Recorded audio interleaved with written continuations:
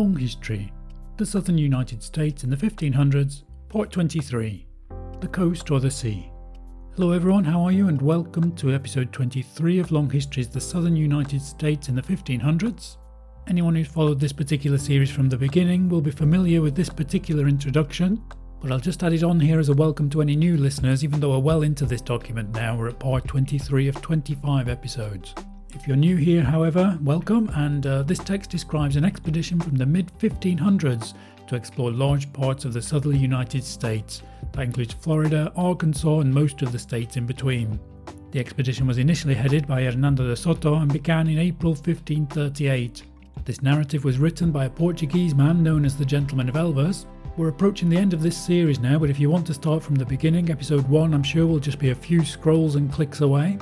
And don't forget to subscribe to be informed when the remaining 2 episodes are released. Now, after their exploration of the southern United States, after 5 long years, at the end of the previous episode, the remaining expedition members made it out of the US mainland. The initial leader of the expedition was replaced some months ago by Luis de Moscoso, and he and the remaining expedition members built some boats to escape the American interior and finally made it to the coast. As this episode begins, they are at the mouth of the Mississippi. Their plan to sail down the river and escape the continental US has worked. But as often happens when a plan works, the question arises, what to do next? They know they want to get back to Spanish-speaking lands, but they still haven't decided how they are going to do it. So here we go with the southern United States in the 1500s, part 23, The Coast or the Sea. Chapter 39.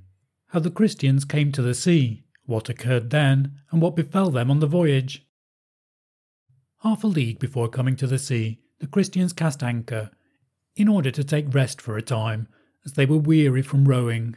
They were disheartened also, many days having gone by since they had eaten other thing than maize, parched and then boiled, given out in daily rations of a cask by strike to a mess of 3. While riding at anchor, 7 canoes of natives came to attack those we had brought in the canoes along with us. The governor ordered men to enter ours in armour, to go after the Indians and drive them away. There also came some by land, through thicket and bog, with staves, having very sharp heads of fishbone, who fought valiantly those of us who went out to meet them. Such as were in the canoes awaited with their arrows the approach of those sent against them, and presently, on the engaging of these, as well as those on land, they wounded some on our side in both contests. When we on shore drew nigh to them, they would turn their backs, running like fleet steeds before infantry, making some turns without ever getting much beyond the flight of an arrow, and, returning again, they would shoot without receiving any injury from us, who, though we had some bows, were not skilled to use them. While the Indians on the water, finding their pursuers unable to do them harm, though straining at the oars to overtake them, leisurely kept within a circle, their canoes pausing and returning, as in a skirmish. The men discovered that the more successful their efforts to approach, the greater was their own injury. So, when they succeeded simply in driving them off, they went back to the brigantines. After remaining 2 days, the Christians went to where that branch of the river enters the sea, and having sounded there, they found 40 fathoms depth of water.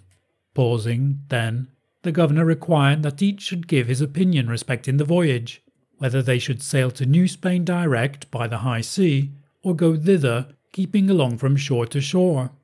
There were different opinions upon this, in which Juan de Añasco, who was very presumptuous, valuing himself much upon his knowledge of navigation, with other matters of the sea of which he had little experience, influenced the governor, and his opinion, like that of some others, was that it would be much better to put out to sea and cross the gulf by a passage 3/4 less far, than going from shore to shore, which was very circuitous because of the bend made by the land. He said that he had seen the sea chart, that whence they were, the coast ran west to the river of Palmas, and thence south to New Spain. Consequently, that keeping in sight of land, there would be wide compassing with long detention, and risk of being overtaken by the winter before coming to the country of Christians, while, with a fair wind, in 10 or 12 days' time they should arrive there by keeping a straight course. The majority were not of that way of thinking, and said There was more safety in going along the coast, though it might take longer, the vessels being frail and without decks. A light storm might suffice to wreck them. And in consequence of the little room they had for water, if calm or headwind should occur, or adverse weather, they would also run great hazard. But even were the vessels so substantial that they might venture in them, there being neither pilot nor seacoy to show the way, it was not wise to traverse the sea.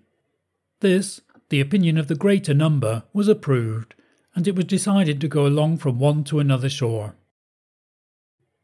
When they were about to depart, the brigantine of the governor parted her cable, the anchor attached to it remaining in the river, and, notwithstanding she was near the shore, the depth was so great that, although it was industriously sought for by divers, it could not be found.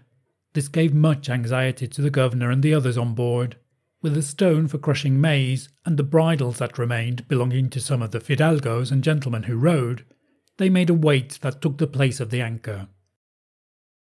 On the 18th day of July the vessels got under way, with fair weather and wind favourable for the voyage. The governor, with Juan de Añasco, put to sea in their brigantines, and were followed by all the rest, who, at 2 or 3 leagues out, having come up with the two, the captains asked the governor why he did not keep the land, and told him that if he meant to leave it he should say so, though he ought not to do that without having the consent of the rest, otherwise they would not follow his lead, but each would do as he thought best.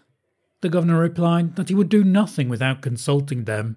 He desired to get away from the shore to sail the better, and with the greater safety at night, that in the morning, when time served, he would return. With a favourable wind they sailed all that day in fresh water, the next night and the day following until vespers, at which they were greatly amazed, for they were very distant from the shore, and so great was the strength of the current of the river, the coast so shallow and gentle, that the fresh water entered far into the sea. That afternoon on the starboard bow they saw some quays, whither they went, and where they reposed at night. There Juan de Añasco, with his reasoning, concluded by getting all to consent and deem it good that they should go to sea, declaring, as he had before said, that it would be a great gain and shorten their voyage. They navigated 2 days, and when they desired to get back in sight of land they could not, because the wind came off from it. And on the 4th day, finding that the water was giving out, fearing extremity and peril, they all complained of Juan de Añasco and of the governor, who had listened to his advice, and all the captains declared they would run no farther out, and that the governor might go as he chose. It pleased God that the wind should change a little, and, at the end of 4 days from the time of their having gone out to sea, by strength of arm they arrived, in want of fresh water, in sight of the coast, and with great labour gained it on an open beach. That afternoon the wind came round from the south, which on that coast is a side wind, and so stiff that it threw the brigantines onto the land, the anchors bending in their slenderness and dragging. The governor ordered all to leap into the water, on the larboard side, to hold them, and when each wave had passed, they would launch the brigantines to seaward, sustaining them in this manner until the wind went down. Chapter 40. How the brigantines lost sight of each other in a storm, and afterwards came together at a quay. The tempest having passed off from the beach where the brigantines were riding, the people went on shore. With mattocks they dug holes there, into which, the water having flowed, they thence filled their pipkins. The next day they left, and sailing 2 days, they entered a basin like a cove, which afforded shelter against a high wind that blew from the south. There they tarried, unable to leave, until the 4th day, when the sea subsided and they went out by rowing. They sailed until near evening. The wind then freshened, driving them in such manner upon the land that they regretted having left the harbour. For no sooner was it nightfall than the storm began to rise on the sea, and with its approach the wind gradually increased. The brigantines separated. The 2 that were farthest out entered an arm of the sea, a couple of leagues beyond the place where the others found themselves at dark. The 5 that were astern remained from half a league to a league apart, along an exposed beach, upon which the winds and waves were casting them, without one vessel's knowing the fate of another.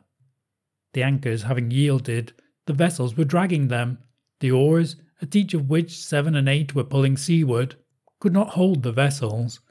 The rest of the men, leaping into the water with the utmost diligence, after the wave had passed that drove them to the shore, would launch the brigantine, while those on board, before another wave could come, bailed out with bowls the water that came in upon them. While thus engaged, in great fear of being lost, from midnight forward they suffered the intolerable torment of a myriad of mosquitoes. The flesh is directly inflamed from their sting as though it had received venom. Towards morning the wind lulled, and the sea went down, but the insects continued nonetheless.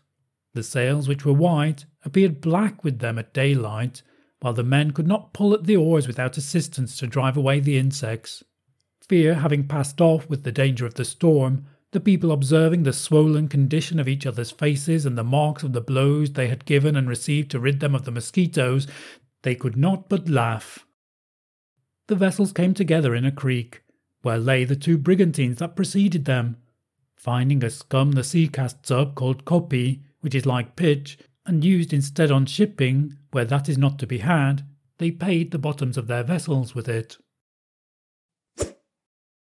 The expedition has left the US mainland, but they are faced with a dilemma: to follow the coast or attempt a shortcut by sea. One noticeable aspect of the decision-making process here is that people's opinions are taken, there is a general discussion, and then a vote is made, in contrast with when Hernando de Soto was in charge and always insisted on making the decisions. This form of democracy appears to work, although its limits are also shown here when Juan de Añasco refuses to give up on his ideas despite having been outvoted. In the next episode, the expedition finally makes it back to Spanish-speaking lands. That's all for the latest episode of Long History. Please don't forget to give it a like before you move on. And if you can, please do subscribe and share this episode. Only 2 episodes remain now, so we'll find out how the expedition members are received when they return to Spanish-speaking lands.